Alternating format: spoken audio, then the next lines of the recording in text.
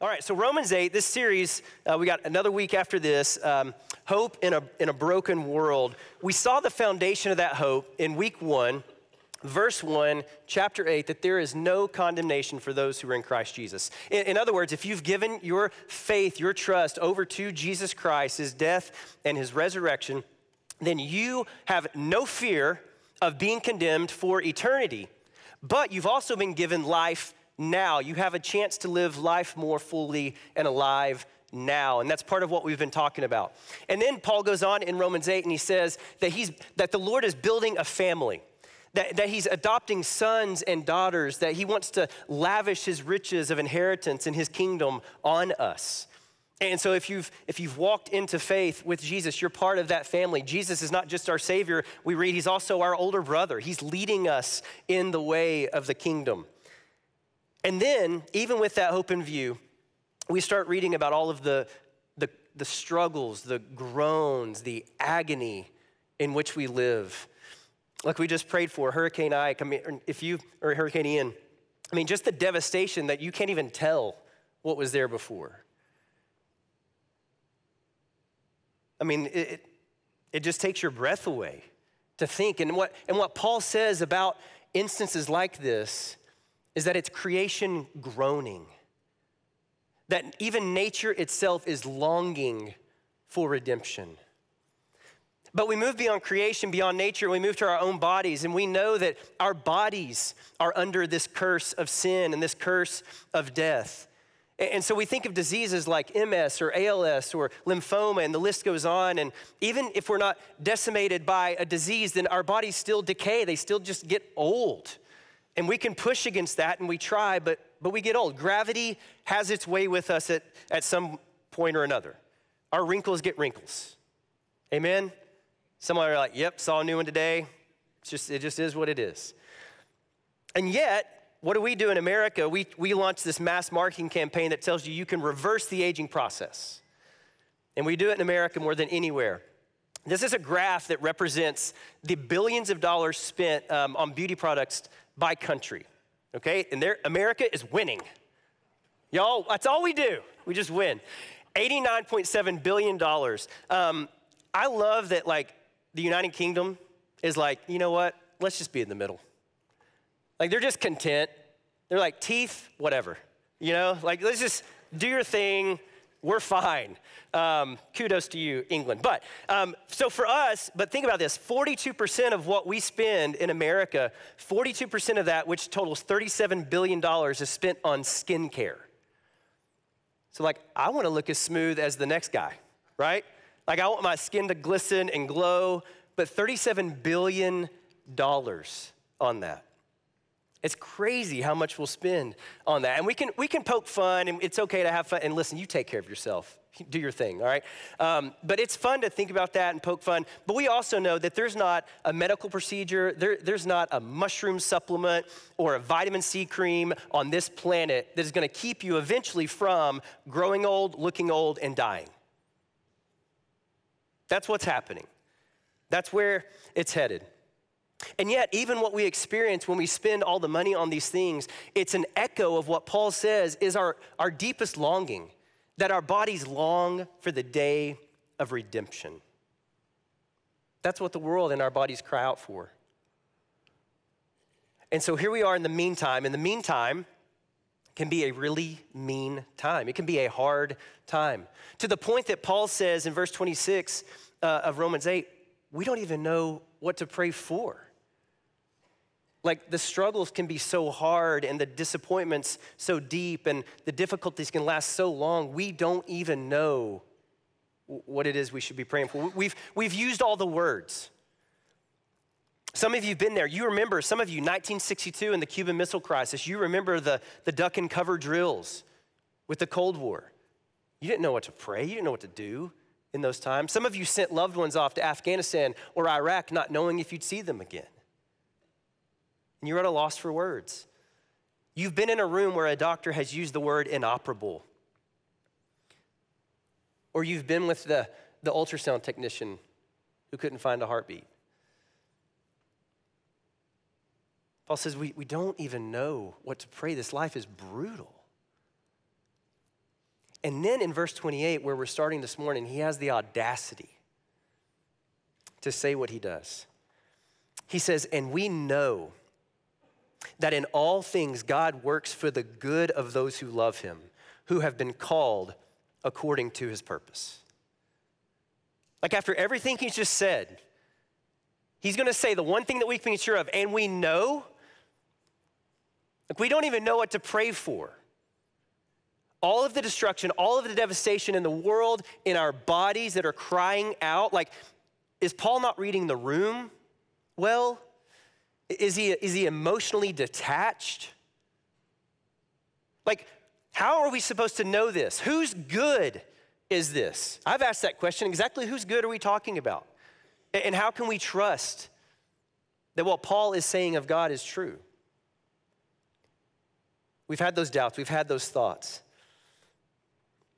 And so we're going to walk through these verses and discover the richness of what Paul says. But I want to start with a little bit of a caution. Because what happens with these verses, verses 28 and then verses 29 and 30, is they get separated from one another. And when that happens, it gets a little wonky. Things get a little bit off. So for instance, with verse 28, this can easily become the I don't know what to say, so I'll say this verse. So we get in these moments of life where something's happened and we don't know what to say and we feel like we got to say something. So we're like, yeah, you know, Romans 8:28, God's working together for good. And when we do that, what we mean is something like this. These are a couple examples. Hey, you didn't get that job, but remember, God's working for the good, so that just means there's a better job around the corner. Something like that. Or if you tried to buy a house in Johnson City in the last 2 years and you didn't get it, it was probably because of somebody else in this room who moved here from California. Let's just be honest. Hey, we're glad you're here, right? Glad you're here. Jacked up our housing market. Glad you're here. But we would say, you know, maybe that's just not the house God has for you. There's a perfect house, and maybe that's true. Maybe not. Maybe it really is just a lousy market. And it's just hard. And so we can use it that way, and we don't mean any harm by it. But I think as you'll see, that's not exactly what Paul is intending in this verse. The same thing with very tragic situations where it's death or disease. Again, we don't mean harm by offering this as a word of encouragement, but it's not the fullness of what Paul is saying. And then verses 29 through 30, this is where really loaded terms can be used as ammunition. Because in verses 29 and 30, you get verses like foreknew and predestined and called. And since the early 400s AD, there have been debates and arguments over predestination and free will. And then with the advent of the Protestant Reformation, you got Calvinism, Arminianism, just same debate, different words. And so these verses get used, they get co-opted into sort of tribal battles over how God saves. And so I can assure you, we will not settle that debate today of how, if you're like, oh, nope, not gonna settle the debate. It's gonna rage on until Jesus comes back. It will. But I can also assure you that we are all on the same team. That we can unite around the main thing, which is that God does save, and we're glad he saves, and we want more and more people to experience the salvation that he offers. Amen? That's what we can unite around. And so we'll talk about that. But to experience the richness of these verses, they are meant to be kept together. So we're going to start verse 28, and we're going to see how 29 and 30 fit together, how we don't separate them. So verse 28, first thing, and we know that in all things God works for the good for those who love him, who've been called according to his purpose. The very first thing we see is that this is a promise of God. This is a promise of God. This is not a principle to apply to your life. We preach those sometimes, principles from Scripture. This is a promise. This is a truth to believe, a truth to live, that it becomes a part of you so that no matter what happens in your life, good or bad, you fully trust that God is doing something in and through that is for your good. It's a promise, not a principle. It's been said, though, that this is the hardest promise in all of Scripture to believe. And I tend to believe that.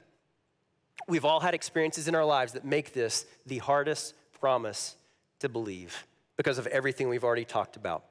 And yet there's a power here that God works and is working for the good. It's present and active, intense. He's always working out stuff for our good. The word works is the word synergeo, from which we get synergy or synergistic in our English language. So you've got constituent parts, individual parts of something that work together in collaboration to create something better or greater than if they'd stayed apart. Okay, that's what synergy is. Some of you illustrated this morning at breakfast when you sprinkled that little white substance on your eggs or grits or whatever you may have put salt on. That's synergy. Because sodium and chloride in their pure elemental forms are dangerous, deadly even, volatile. But if you get them together in the right combination, they synergistically work together to produce salt. And some of you are like, yes and amen. That's what it is. That's the principle of synergy.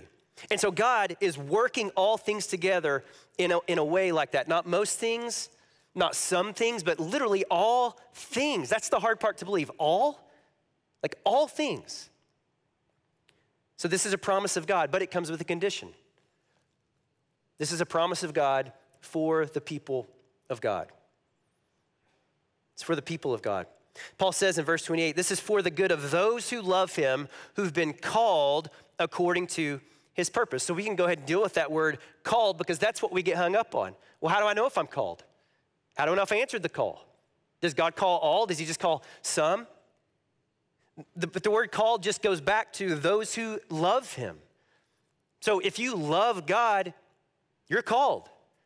If you've accepted faith, if you put your faith in Jesus, accepted the free gift of salvation available through him, you're called. You love God. And if you haven't done that, you're actively being called. You can answer that call to love the Lord your God with all of your heart, soul, mind, and strength.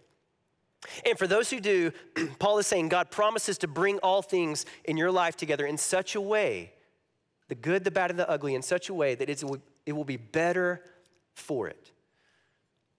And the most delicious illustration I know of this is Chocolate Delight. I have friends who have had it. They can testify.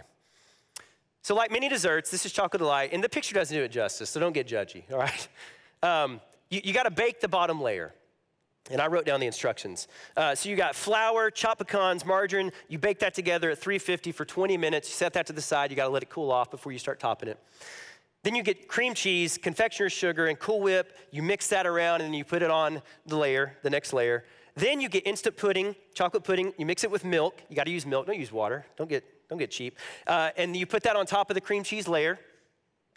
And then you top everything off with Cool Whip. And again, not the time to be stingy. Use the whole bucket. And just throw your hand in there and just slather it. And then you top it with some pecans to make yourself feel good. You put it in the fridge for a couple hours. You pull it out. You say, Lord, forgive me for what I'm about to do. And you go. It is amazing. It is amazing. But if you were to come to my house and I said, hey, I've got Chocolate Delight, and you were like, awesome. I remember that from the sermon because I remember everything from every sermon ever. I wouldn't go, all right, here's Chocolate Delight. All you get to pick from, you can have a stick of margarine. You want a cup of sugar? You can have that. Hey, you probably would really like this box of pudding mix. FYI, get some water, it gets a little chalky. Like I wouldn't give you those ingredients individually because you don't get the goodness of Chocolate Delight without them being mixed together. It has to be synergy working together. But if you notice, there's something else that has to happen with that dessert and with a lot of the dishes that we enjoy. You don't get the goodness of those dishes without the heat of the oven, without being put to the fire. So much of the good that God works in our lives is a result of our lives being put to the fire. That's why he says in Romans 5, we glory in our sufferings because there's something God does in us and to us when we suffer that will not happen in times of ease. And I hate that truth. And I will give you 4 reasons why I don't want that to be true. Their names are Ben, Nora Jane, Caroline, and Addie. My kids. I don't want my kids to know the weight of sin and suffering and brokenness in this world. I don't want them to feel that. And so as an earthly father, if you were to tell me, hey, you have the power to remove all of those things from their lives, I'm gonna be tempted to do it. Because I love them more than life itself, and I don't want them to feel those things. I don't want them to go through those experiences. And I can't see how those fires in my kids' lives are going to be used. Like, we can at least look back on life and see how God's done some things, but we don't want to imagine how God's going to use these things in our kids' lives. And yet God, being the perfect heavenly Father he is, who stands in tomorrow as well as today, knows exactly where it's leading. He knows exactly how it's going to be used. And so we only see the pieces of the puzzle, but he sees the whole picture in all of its beauty and glory. And this speaks to one of the primary reasons that people will say this, I can't believe in God because if God really were, if he exists, if he really is good, he wouldn't allow all these bad things to happen. I get it. But doesn't it stand to reason that God would be less loving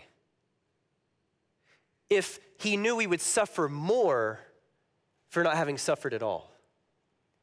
If he knew that all of those evil things, all of the wicked things, all of the hardships are going to be worked together for our good and ultimately for his glory, wouldn't he be less God to not let us go through them? So this is the great tension that we face emotionally, spiritually, physically, mentally with this promise, is that all we see is the what. All we see is the circumstance, the situation, the hardship, the disappointment, the devastation, the loss, the discouragement. That's all we see is the what. And we don't know why. And we don't know how it's supposed to work together, how it's going to work together, let alone when. But Paul tells us through this promise, we know who. We know who is the one working. We know the one who's holding the scalpel, who is cutting in order to heal. We know this sovereign chef who is mixing all of these ingredients together in such a way to fashion them in such a way that it is going to be better for us that we had all of these experiences. The very things that we would choose to get rid of in our lives or that we would call unnecessary or maybe even evil, God says, no, I'm going to use that. I'm going to work with that. I'm going to make something even better because of it. And this is where we read on and we bring verses 29 and 30 into the mix so we taste fully what God is doing. Paul says God is doing good, and what is good, it has to be on his terms. For those God foreknew, he also predestined to be conformed to the image of his Son. Conformed to the image, Christ conformity. That is the good. That is what is promised. That you would look more and more and more like Jesus until the day where you are fully and finally healed and restored to resemble Jesus, which is what you were created to look like. It's what we're created to be. That's what we're becoming. God says that they would be conformed to the image of his Son. Imagine for a moment, just imagine what it would look like to live your life like Jesus. To love like Jesus, to show mercy like Jesus, to be present to people the way that Jesus was present to people, to exercise the compassion of Jesus. How would that have changed the way that 2020 looked if we had just done that? How would that change some of our marriages, your friendships, the way that you parent, the way that you are a child towards your parents? This is everything, right? This is everything that we say that we want, is to be conformed to the image of Jesus. And it's tempting to think it's all later, it's all heaven. But even now, God is working something in us. Paul says in 2 Corinthians 3:18, even now we are being transformed into his image with ever increasing glory. Other translations just say one degree of glory to another. So that right now, we can become more and more conformed to the image of Jesus. That is our sanctification, which means we'd better know what the life of Jesus looks like. We better know who Jesus is. We saturate ourselves in the Gospels. In our evangelical world, we tend to get a little fixated on Paul. I know this feels weird because we're in Romans, but go with me. But to know the life of Jesus, what difference did it make the way that he approached people, the way that he dealt with situations and hardships and disappointments and disagreements? What about when people disagreed with him? How did that go? To know the way of Jesus. So Jesus leads the way for us, not just in his death, but in his life. So Christ conformity, that is the good. Jesus' life is our guide. So in verse 28, the all things are leading to this one thing in verse 29, being conformed to the image of Jesus. That's what we are promised. And then the language of verse 29, when you bring that in, tells us how ironclad this is. For those God foreknew, he also predestined, that's where this comes in, to be conformed to the image of his Son. So that you've got the word foreknew, which means God looks and knows beforehand. He looks down the corridor of time and knows who is going to love him. He knows who is going to respond in faith to the free offer of grace. And those who he knows, he says, I am giving you this promise. I predestined that you are going to be conformed to the image of his Son. I will chase you down. I'll come after you when you go astray. I will be faithful when you are faithless. That's the promise of God. So disciples are supposed to imitate their rabbis. That's why he says, I'm going to conform you to the image of Jesus. See, he is our rabbi. He's our Savior. He's our older brother. He's our rabbi. So much imagery. But we know that that's a messy road. It's a long road. I love that Pastor Tony Evans says, God can take the good and bad and bitter and create a masterpiece called your destiny. And folks, I don't care what you're doing with the rest of your life, your destiny, if you are a follower of Jesus, is to look like Jesus, is to live like Jesus, to love like Jesus. That is your destiny. That's what's available to everyone, Christ in you. And it gets better as Paul goes on in verse 30. He kind of works his way backwards here. He says, and those he predestined, he also called.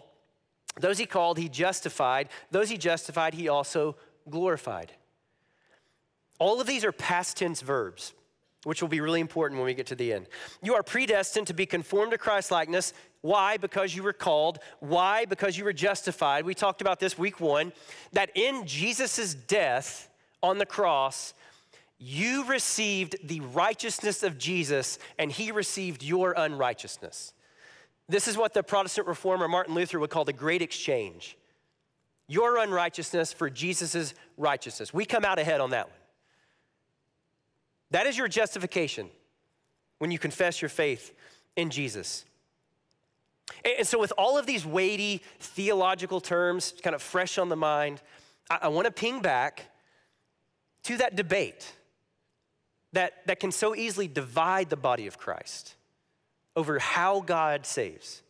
I want to spend just a moment here because this is, again, not the point, but I think it's fair and for you to understand where I am. And so the primary question that drives the debate between Calvinism and Arminianism is, who can be justified? Who can be saved? Is it some or is it all? Who is it available to?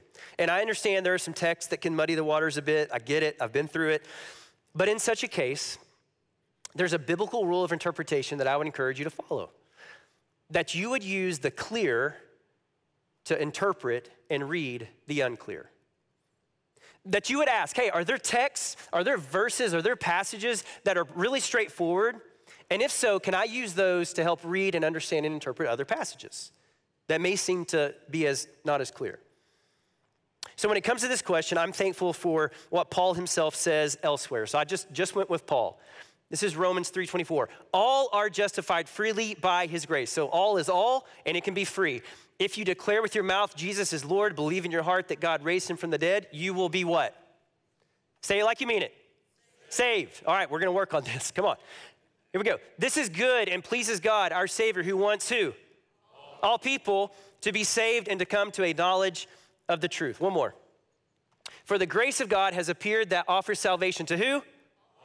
Okay, all people. Okay, so those are clear, straightforward, no question. You cannot exegetically undo all. You can't do it. Now, like I said, this does not have to divide the body of Christ. It should not divide the body of Christ. And if it's been a source of division for any of us, we should repent and confess that. But I do believe that salvation is freely offered to all. And that if you confess with your mouth that Jesus is Lord and believe in your heart that he was raised from the dead, you will be saved. And that this promise that we're talking about will be yours. And if you've not done that, you can do that today. So those are those clear interpretive lenses. And then for all have called on the name of Jesus, how this passage ends, this is what should blow our minds. Again, past tense. Those he justified, he also what? Glorified. You're getting the hang of it. Feels good, doesn't it? Glorified. A future promise, a future reality in the past tense.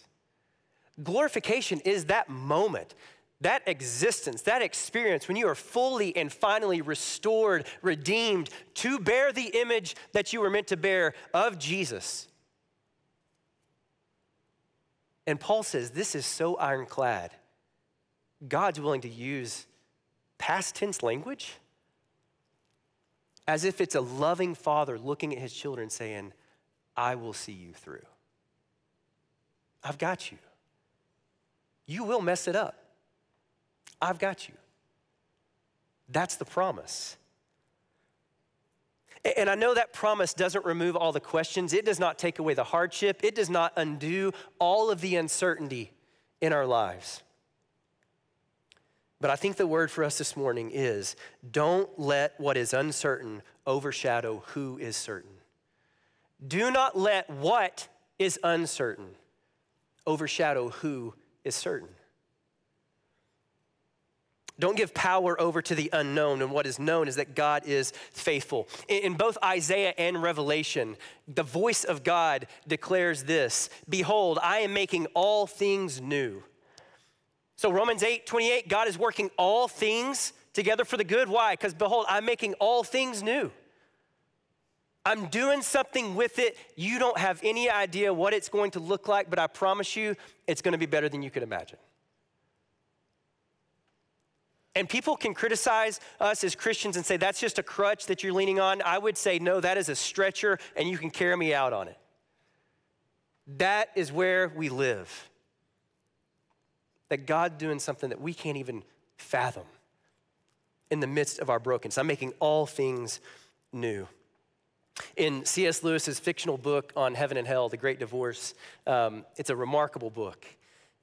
He gives this scene where somebody's entering into eternity, and there's a guide who's walking this man through it. And he says this, he says, that is what mortals misunderstand. They say of some temporal suffering, so suffering in this life, no future bliss can make up for it. In other words, we have these experiences in life and we imagine, we're like, okay, God's working for good. There's no possible way there's this one-to-one correspondence of how he can make this good or right by me. He says, no, this is the misunderstanding. No future bliss can make up for it, not knowing that heaven, glory once attained, will work backwards and turn even that agony into a glory. That when we are face to face with Jesus, with our Savior, with our brother, even the agony of our lives will somehow be rolled up, worked together, kneaded, woven, whatever you want to use, to be glorious. There is not a hope in this life like that. And so in the meantime, when it comes to the hard things that we face in life, well, I don't know why. And let's just be honest. Knowing why wouldn't really matter because the pain would still be there. The hurt would still be there. The loss would still be there. Knowing why is not going to help it. So I don't know why, and I don't know how, and I don't know when, but I know who. I know that he who promises is faithful. That the same God who looked down the corridor of time and said, my son is going to enter that place, that he will die, that he will rise again, is bringing life into us even now. And it matters now. It's why, and I love her story, Joni Eareckson Tada. That Joni Eareckson, a teenager at the age of 17, could dive into the Chesapeake Bay, break her neck, become a quadriplegic, and then launch an international ministry that delivers wheelchairs to people who can't afford them in no way, and gives them dignity and life that they would not know otherwise, and has done so much more than that. If you know her story, that's a fraction of it. For more than 50 years, 55 years plus now, she has just been faithful to declare the truths of Romans 8, that our hope is not in this world. And also she did that after breast cancer and chemotherapy. Seriously, you want to talk about agony, but knowing that it will be rolled up into glory in God's time and in God's way. And so in all of this, it's to say nothing is wasted. Absolutely nothing is wasted. Nothing is an afterthought when it comes to the Lord and the way that he works. It's in the same way that in the book of Genesis, when Joseph is sold into slavery by his brothers, and then he spends time in prison before he becomes second in command over all of Egypt. Remember what he says? He says to his brothers when he faces them later, what you intended for me as evil, what you intended to me as harm, God meant for good. God meant it for good. I couldn't see it. I didn't know why. I didn't know how. I didn't know when, but I know who. God meant it for good. It meant that, and it was the same thing when Jesus went to the cross, and that God could use the greatest evil ever committed on this earth to produce the greatest good that we will ever know, the glory of the gospel. Those Roman soldiers and the Pharisees, the Sadducees, the religious people, they didn't know that they were playing part of God's working together for the good. But what they meant for evil, God meant for good. And we know that it's trustworthy because as we sang, and my goodness, we sang it, we are not a Good Friday religion. We don't stop with Friday. We know that Sunday is coming. We are an Easter faith. We know that there came the day when the tomb could not hold Jesus, that he rose to glory. And what does Paul say of us with him? He says, God raised us up with Christ, seated us with him in the heavenly realms in Christ Jesus. Again, future glory in the past tense. And because of that, you can leave here saying these words, I live beyond harm in God's hands. There is nothing that can happen to me that will not turn out to my good.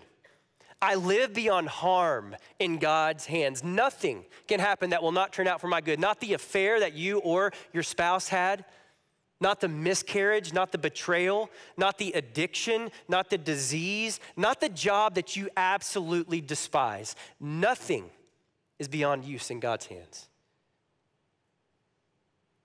And for those who are called according to his purpose, those who love God, you can say, I live beyond harm in God's hands. That is the promise. So we're gonna pray, we're gonna sing a song about God's sovereign hands. And as we do, here's what I'd ask you. Is there anywhere in your life, any space in your life that you're allowing what is uncertain to overshadow who is certain? Disappointments, fears, whatever it may be. If so, to lay it before him. He already knows, but put it before him. But then if you could say, man, I cannot claim this promise, that you would become one of the called. That you would say, Lord Jesus, I believe that you died for my sins. Lord Jesus, I believe that you were raised from the dead, and that you would enter into that promise today. Let's pray. Good and gracious Heavenly Father, Lord, we cannot help but respond in our hearts, and now we respond with our prayers, with our voices, to your goodness, to your design. Lord, knowing that you do things that we cannot possibly fathom. To believe with our full hearts that you are taking all things and working them for our good, which ultimately will be our glory in Jesus Christ. For the longing in our souls, Lord, I pray this morning for a respite. Holy Spirit, may these lyrics of this next psalm, may they wash over us, encourage us, lift our heads, and feel the gaze of our Heavenly Father looking on us with love and adoration and care. Lord, we declare right now in faith, you are making all things new, including ourselves. And we give thanks in the name of Jesus. Amen.